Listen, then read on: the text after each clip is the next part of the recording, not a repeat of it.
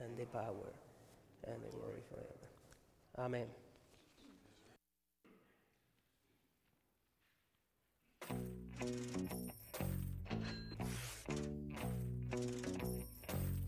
The point is, ladies and gentlemen, that greed, for lack of a better word, is good. By becoming rich. Show me the money. That's it, brother. Yell that shit. Show me the money. I need to feel you, Derek. Show me the money. Derek, you better yell. Show me the money. I had the most absurd nightmare. I was poor and no one liked me. Greed is right. Greed works. You smell that? What is that? What? What's that smell? Cologne? No. Opportunity. No. Money. Okay. I smell money. Okay. Greed clarifies, cuts through, and captures the essence of the evolutionary spirit. Greed in all of its forms. Greed for life, for money, for love, knowledge, has marked the upward surge of mankind, and greed, you mark my words, will not only save Telgar paper, but that other malfunctioning corporation called the USA. Thank you very much.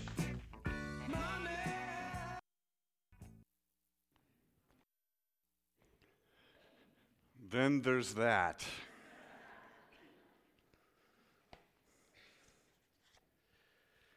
That certainly is one way to approach our money.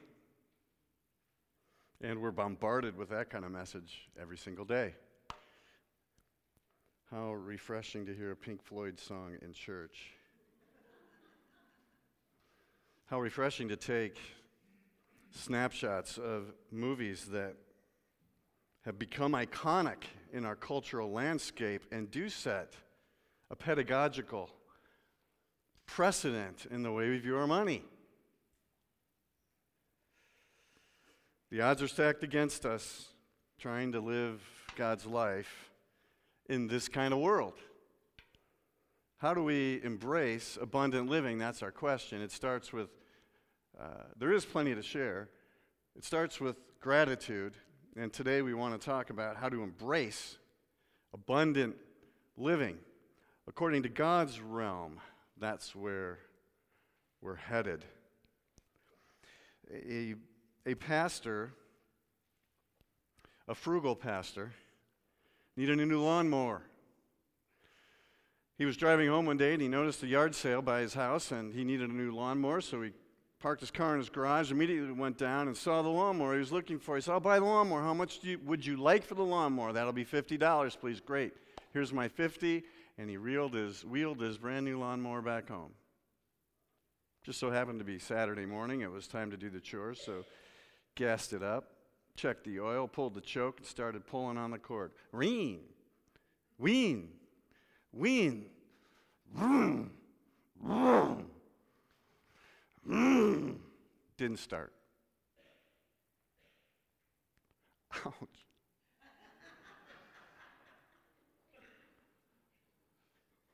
Stormed back down.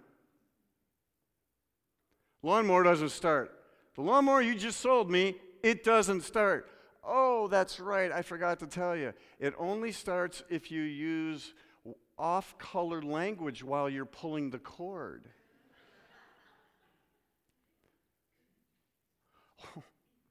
Wait a minute. I'm a pastor. I'm pretty sure I don't even remember any of those words anymore.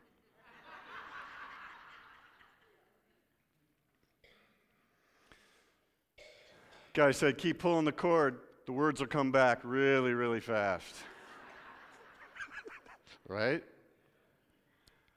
So today we're going to talk about money. I hope you don't feel like that guy, and I certainly don't want some of those words coming back as we broach a topic that we really need to talk about because we're so taught to be people of greed in our contemporary cultural context. Get more, save more, me, mine, my portfolio, my money, my stuff. Not going to share it. Why would I do that? Yet what's fascinating when you read the biblical text, beginning, middle, and end, there's a profound antithetical approach by the people of God to money than what we saw in that video vignette.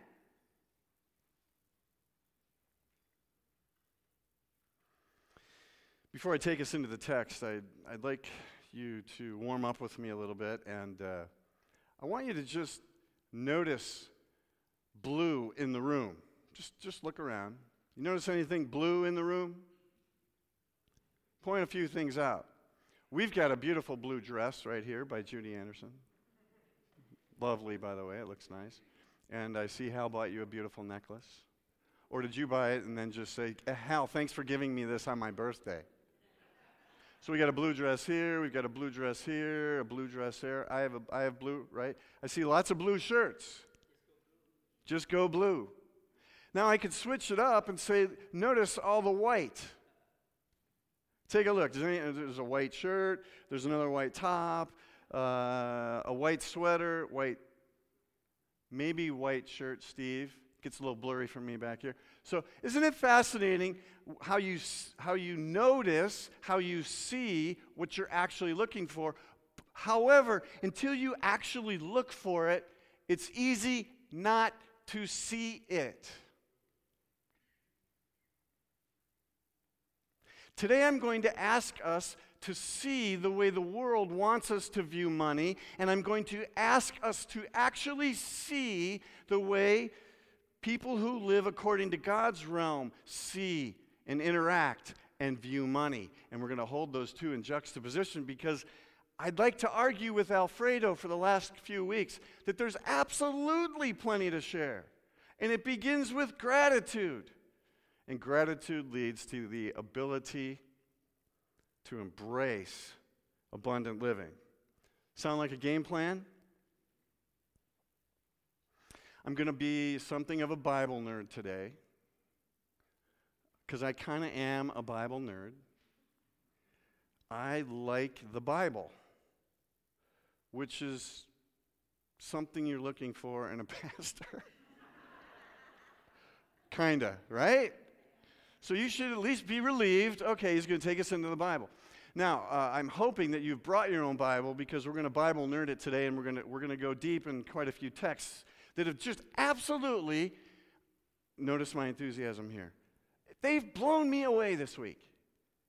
They have absolutely blown me away this week as I consider the implications for abundant living.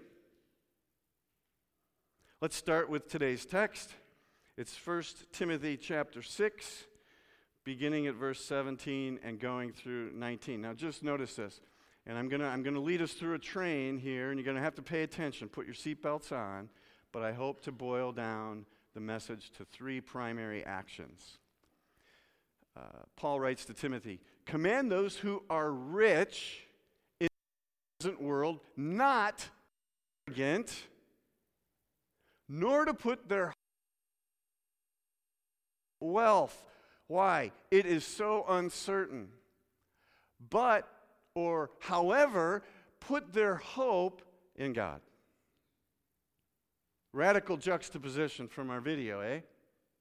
Sorry, that's Canadian speak for, don't you agree? And it's God who richly provides us with everything for our enjoyment. We're going to leave the text there.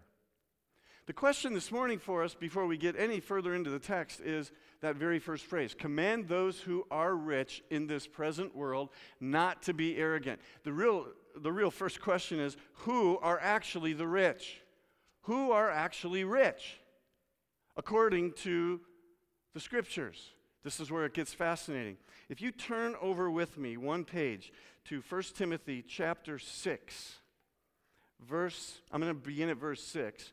But I want to focus in on verse 8, because verse 8 is going to tell us the biblical definition of what it means to be rich. Listen to this. "But godliness with contentment is great gain.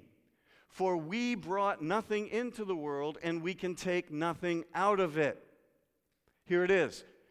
A biblical definition of those who are rich. Ready? Here it is. It's going to blow you away. But if we have food and clothing, we will be content with that. The definition of rich, according to this text, is, do I have food for the day and clothes to wear? And pretty much, I can tell everybody's at least halfway there. Because you're wearing some stuff. Praise be to God. Thank you for that. And if you have food to eat, that's the biblical definition of what it means to be wealthy. That's wealth, according to Scripture. We have enough for today. If you have enough for today, according to the text, you're rich. What? That's what it says. That's what it says. So if this is true, how do we, living in God's realm, according to God's way of life, which is antithetical to capitalism left unchecked, how do we embrace abundant living in a world of predatory economics? Good question. Hang on, we're going to go deep. My thesis this morning is very simple, and I'm going to draw us into this. Every single one of us can embrace abundant living by developing 3 spiritual skills. Skill number 1, look up. Look up. Look up to check who actually owns everything. In order to determine who actually owns everything, the gaze must turn away from self to God. Right? So abundant living begins with a perspective change. I've got to look up. Wilson, you got to look up. Wilson, you got to get over yourself. Wilson, you got to get over the fact that you live paycheck by paycheck, pay period by pay period, month by month, year by year, decade by decade. You got to get over it. I got clothes, I got meal today, I'm rich.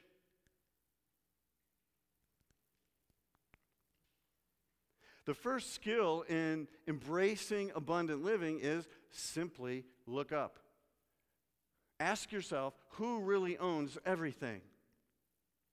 In Genesis chapter 1, we're going to go Bible nerd now. In Genesis chapter 1, we have to notice that God himself was at work in creation. God was at work in God's self in creation. Genesis 31 says this, God saw, there's our word, God saw all that God had made. God saw all that he had worked on.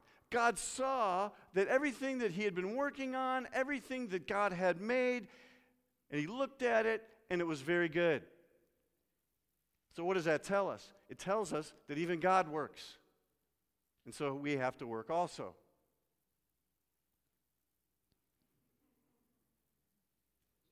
But it tells us more than just God works. It tells us something profoundly important in learning how to embrace abundant living. It tells us that everything belongs to God. Everything belongs to God. It belongs to God. In other words, I don't own anything. I don't possess anything. The money that I would say using language like, that's the money in my savings account, is actually a non-truth.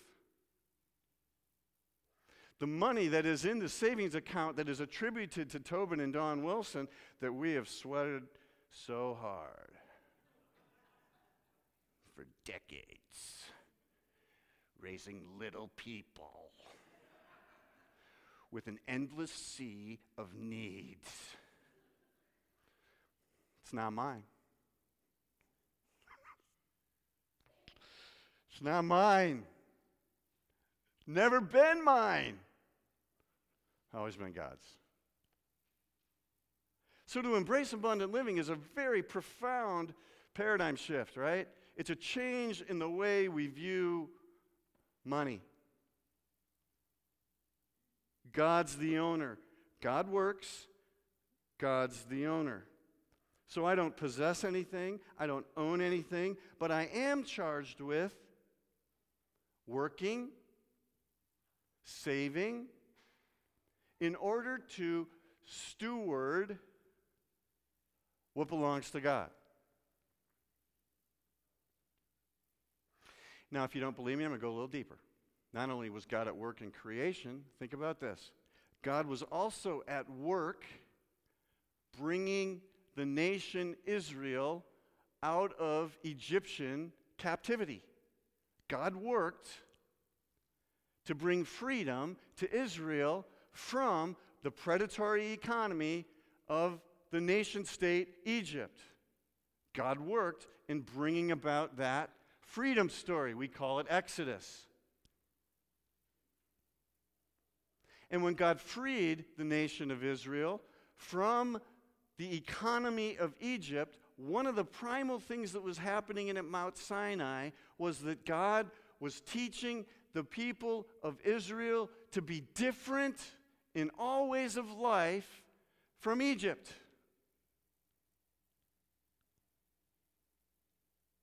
God was teaching the people of Israel that I'm the owner of everything, and you get to steward the gifts that I have given to you. Make sense? How are we doing? You doing okay? Are words coming back to you? Not my intent.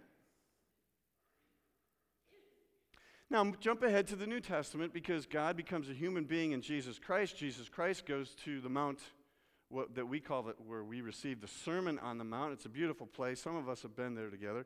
God was at work in Jesus Christ in the Sermon on the Mount, asking the church also to be different than Rome. And that same different narrative is in play in our cultural context today. We, the church, are called to be different from a predatory economy.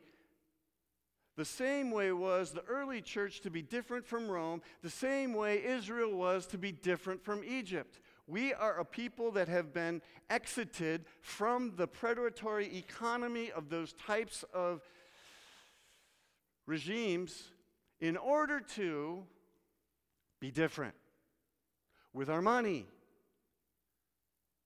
Why? Because God works and God owns everything. And we are allowed to steward that freely. So, the first skill in learning to embrace abundant living is very simple. Look up. God works, so do we. Everything belongs to God. Praise be to God. Thank you, God. Gratitude. Our role now, steward that great gift that's been given to individuals, communities, and the larger church, in order to be different from the rest of the world. This is deep discipleship. Do you feel it? Looking up is the entry point to embracing abundant living, because there really is plenty to share. Now the next question, why should we work? Another video vignette would have been kind of fun. We could have taken commercials, pieced them together. Another idea. Oh man, TGI Friday, that's why I work. TGI Friday, which actually now is beginning on Thursday night, I'm discovering. TGI Friday, P.S. starts Thursday. Is that why we work? We're called to be different. We need to question that assumption. Wait a minute, am I working for the weekend? I mean, I was just working for the weekend, man, so I can actually do what I really want to do. I'm going to spend my money the way I want and do what I want on the weekend because I'm working for the weekend. After all, I deserve this.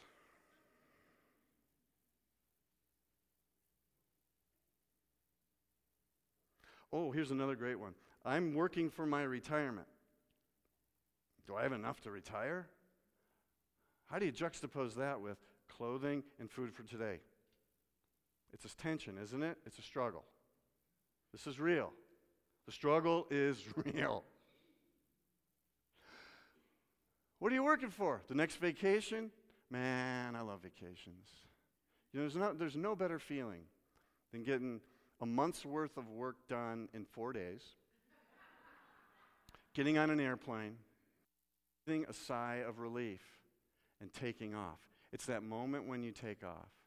You are leaving. Freedom. You know that feeling I'm talking about? Freedom. For a while.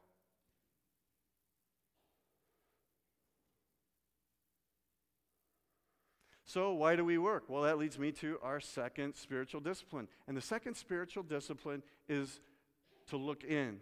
Look in. Look into your heart. Right? Look up. God owns it. Look into our heart. What's our motivation to work?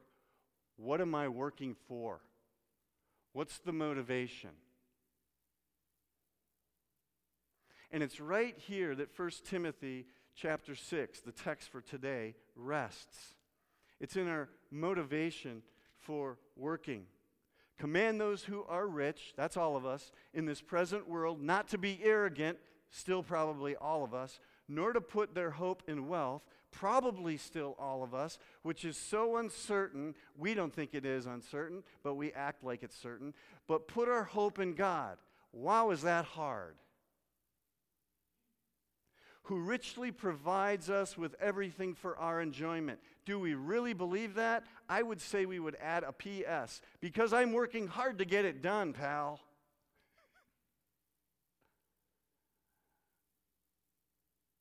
So there's this very strong exhortation, is probably the only and right word, for all of us who are rich, not to be arrogant, and not to put our hope in wealth. It's fleeting, but to trust in God. Why? Everything belongs to God. We get to steward it. That's the joy of the journey. So this notion in Scripture and in the text that suggests that everything must flow from God and what God has done is really strong and powerful. I need to go real deep for a few minutes. Bear with me. Go all the way back in the First Testament. I've listed it in your notes. I want you to read this later as well and let it sink in.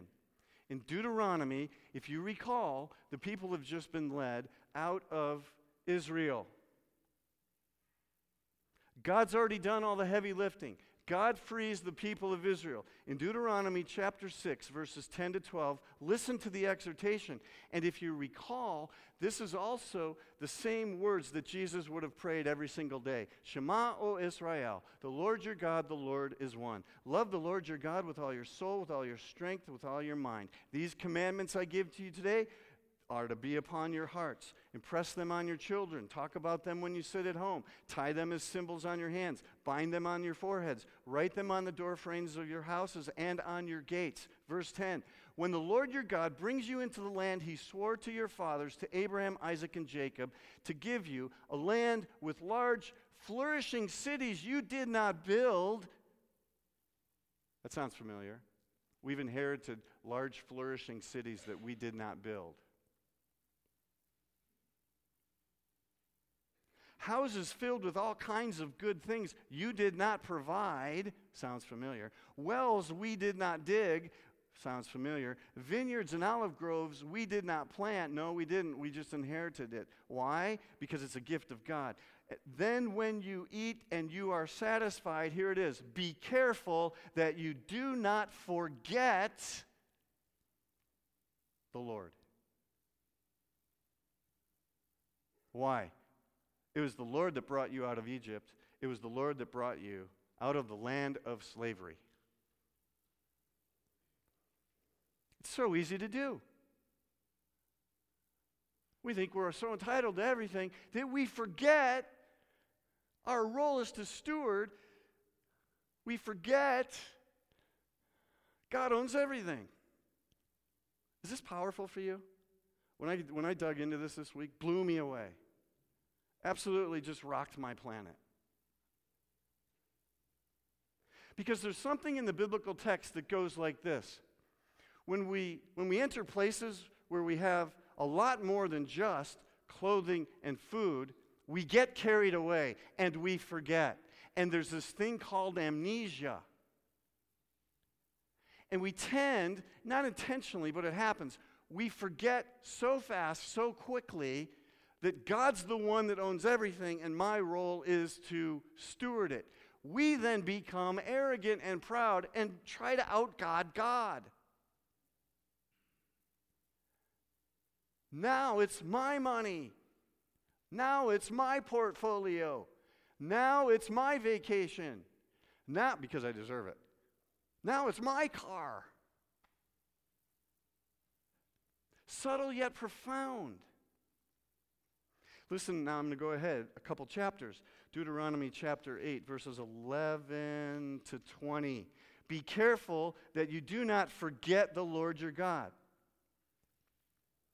failing to observe his commands, his laws, his decrees that I'm giving you this day. Otherwise, when you eat and are satisfied, when you build houses and settle down, when your herds and flocks grow large and your silver and gold increased, and all that you have is multiplied, then your heart will become proud and you'll forget. And actually, in the language there, it's really forget. You'll really, really forget the Lord your God who brought you out of Egypt, out of the land of slavery. Don't forget. Don't really, really forget. Don't really, really, really forget that God owns everything and we get to steward it. But we do.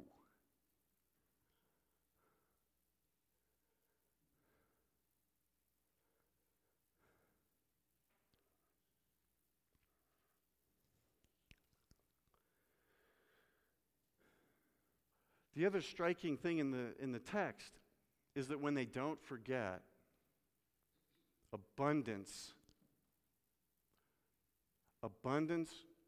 runs like a rabbit.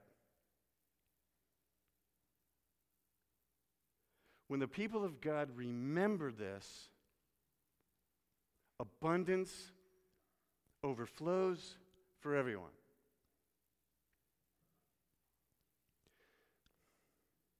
Check out the greatest stewardship campaign ever. Go back in your text to Exodus chapter 35 for a minute. I'm going to read it out of my NIV. Hang in there with me. This is just old-fashioned, serious, eat-the-word Bible study, which is really a good thing to do once in a while in church. Exodus chapter 35, verses 21 to 24. Remember, they were just brought out of captivity, predatory economy of Egypt. They're at the face of the mountain Sinai. They're being taught how to be different than the rest of the world. And this happens. They need to build a tabernacle. Exodus 35, verses 21 to 24. Check this out. The whole Israelite community, every single one, not the ones who were happy, not the ones who agreed with everything. It's really fascinating. It was the whole Israelite community withdrew from Moses' presence. And everyone who was willing and whose heart moved came and brought an offering to the Lord for the work on the tent of meeting, for all its service, and for the sacred garments. All who were willing, men and women alike, came and brought, listen to this stuff, gold jewelry, all kinds of brooches, earrings, rings, and ornaments, They all presented their gold as a wave offering to the Lord. Everyone who had blue, purple, or scarlet yarn, or fine linen, or goat hair, ram skins dyed red, or hides of sea cows brought them. Those presenting an offering of silver or bronze brought it as an offering to the Lord. And everyone who had acacia wood for any part of the work brought it. Every skilled woman spun with her hands and brought what she had spun. Blue, purple, scarlet yarn, fine linen, and the list goes on and on. Everyone brought it. Everyone brought it because they knew God owned everything and God let them out. They stayed humble. And as if this isn't good enough, jump ahead to Exodus chapter 36, verses 3 through 7, and listen to what this says.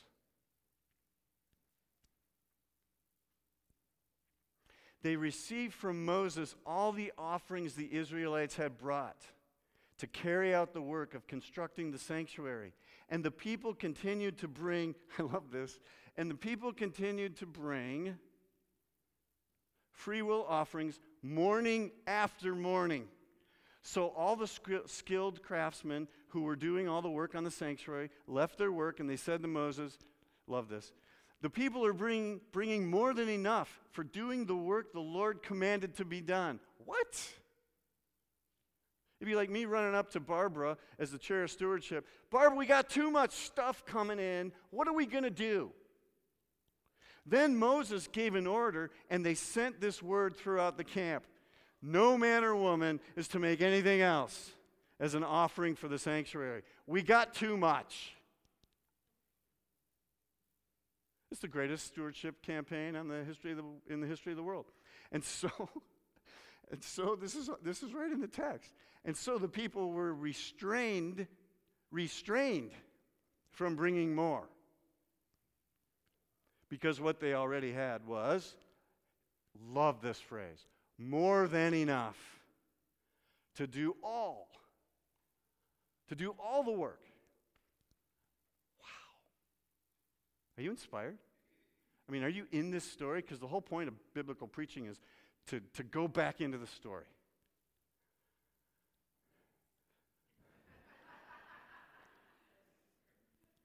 Aw, thank you.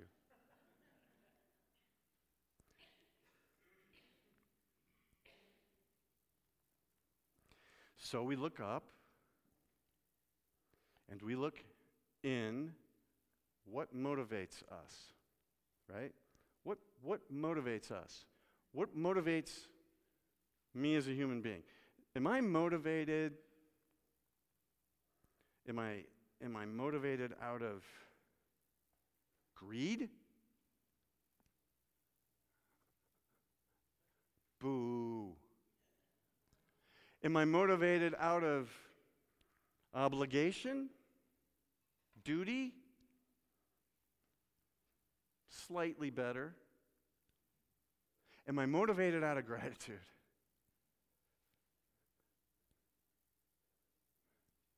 Because all I know is, in my life, I've experienced God at work, bringing freedom to me in so many different ways. We don't have time for me to articulate all those ways.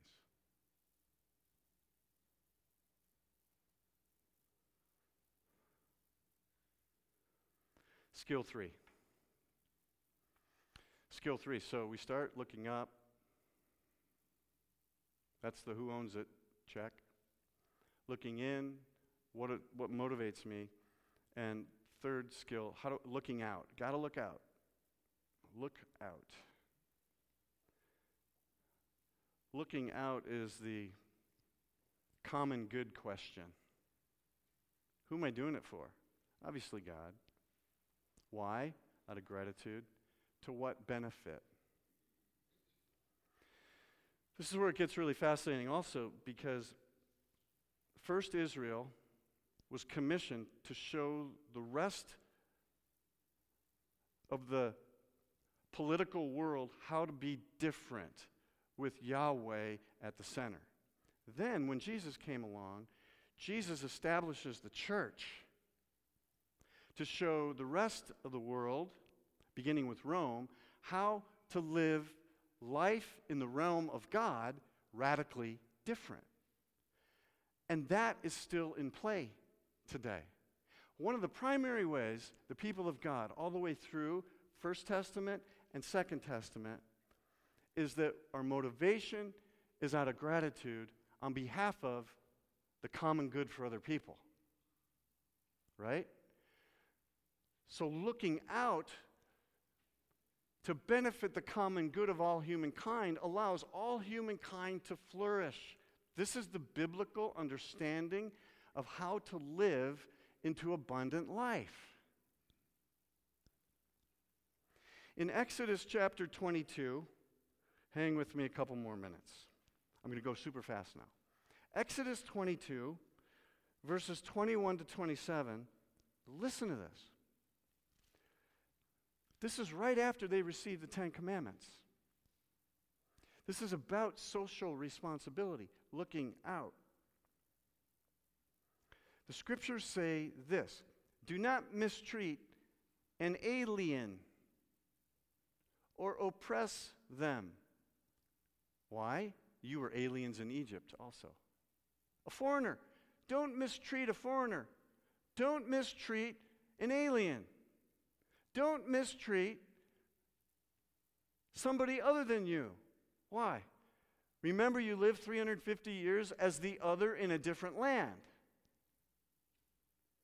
Powerful text. Goes on. Don't take advantage of a widow or an orphan. If you do and they cry out to me, I will hear their cry, and we don't want God hearing their cry. My anger will be aroused, and it's in the text. I kind of want to apologize for it, but I didn't write it.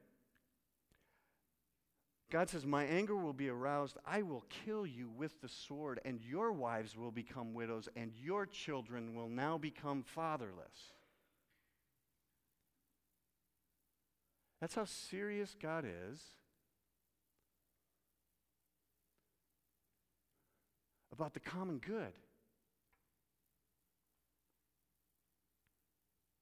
About the foreigner. About the alien.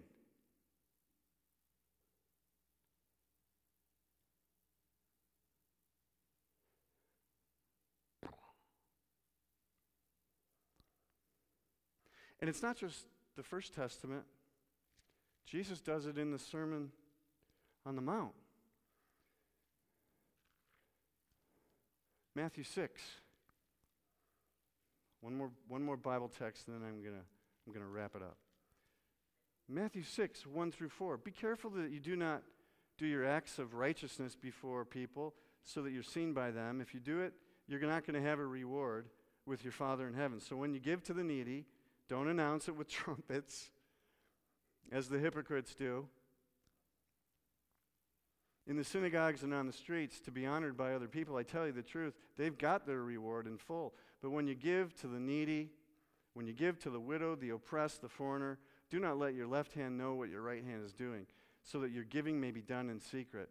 Then your Father who sees what is done in secret will reward you. And verse 24, no one can serve two masters. Either he will hate the one and love the other, or he will be devoted to the one and despise the other. In other words, you cannot serve both God and greed.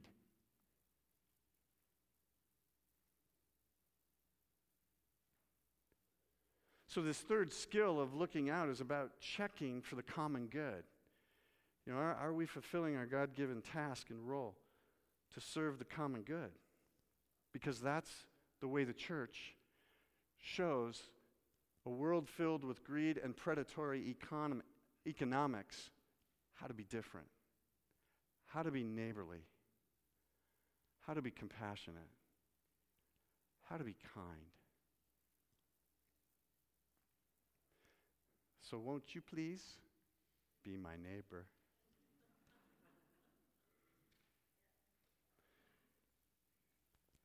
Here's what I care about as your pastor.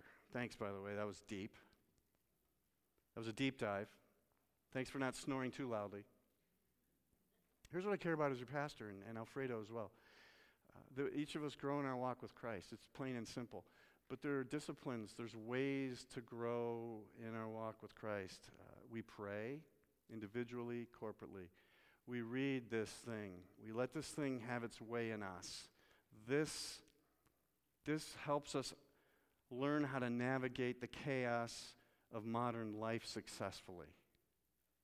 It does. If we read it.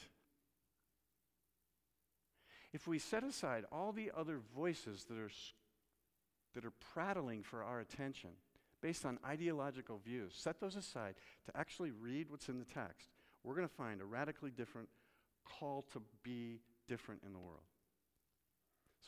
So reading this text is important. Praying, worshiping, right? Gathering together, serving.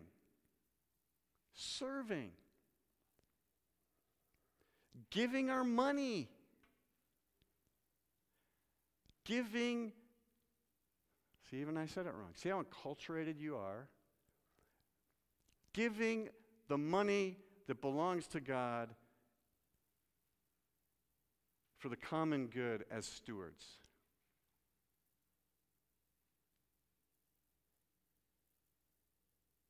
Now, I know what you're thinking. A lot of people, there's a lot of, I'm not going to give to the institution. I don't like the institution, so I'm going to give to all these other areas. Everybody wants clean water. Everybody wants to sponsor a child. Everybody wants to help with homelessness. I mean, there's a million causes, right? There's nothing wrong with those causes, but I'm going to challenge that thinking. Here's why. Talk about bold. It's my job. I want to challenge that kind of thinking. Here's why. For the last 107 years in the city of Placentia, this was the first church, if I recall, in the city of Placentia. Is that right? That means that for the last 107 years, more have come along, but this was the first church group of people planted in Placentia with one goal and purpose in mind. You know what it was? To make sure that the neighborhood called Placentia and Brea and Anaheim and however far out our sphere of influence goes, is reached with the good news of God in Jesus Christ. That's why when we give, we must, we should, we ought give gratefully because God owns it, and I get to steward it out of gratitude to the common good of the gospel message going forth in Jesus Christ, because we're the first ones to say to ourselves and the neighborhood, we care about your personal relationship with Jesus.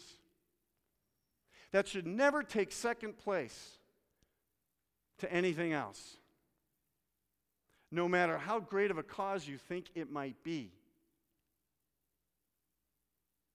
That's why I give my 10% to Placentia Presbyterian Church, because we're the only ones thinking about how to share Jesus across the street.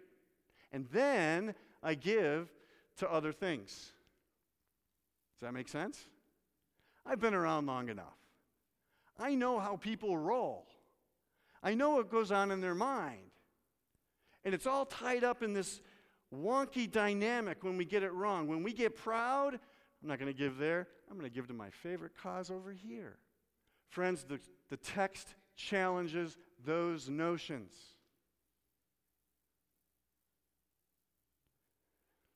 Whether you like the church or not, and there's a lot to like and there's a lot not to like, it's still the hands and feet of Jesus Christ set apart on the earth like no other nonprofit there is, to be about the realm of God things in a very, very greedy world. Is that bold enough? Is that too bold? So embracing abundant living is a deep dive into discipleship, looking up, looking in, looking out. So today I'm challenging our spending habits around this paradigm. Do you really believe God owns it? Thank you. It was not meant to be rhetorical. If we really believe God owns it,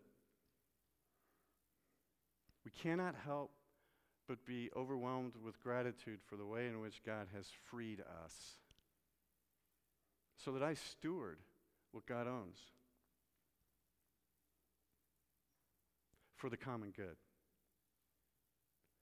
for the flourishing of this neighborhood. That's our beginning place. All these other great causes, World Vision, I sponsor through World Vision, but it's over and above. It's not in place of. I challenge us to consider the text. You don't have to agree with my conclusions. But in my humble opinion, you ought to.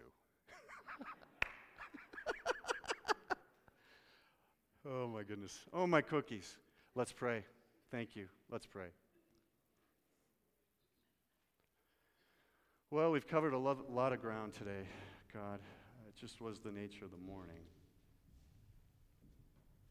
Your gifts are like vapor, they overflow. It's all about grace. It's all yours. There is plenty to share.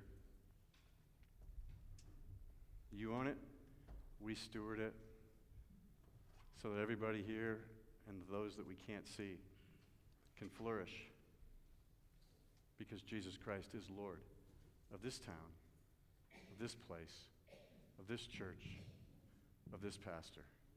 May it be so.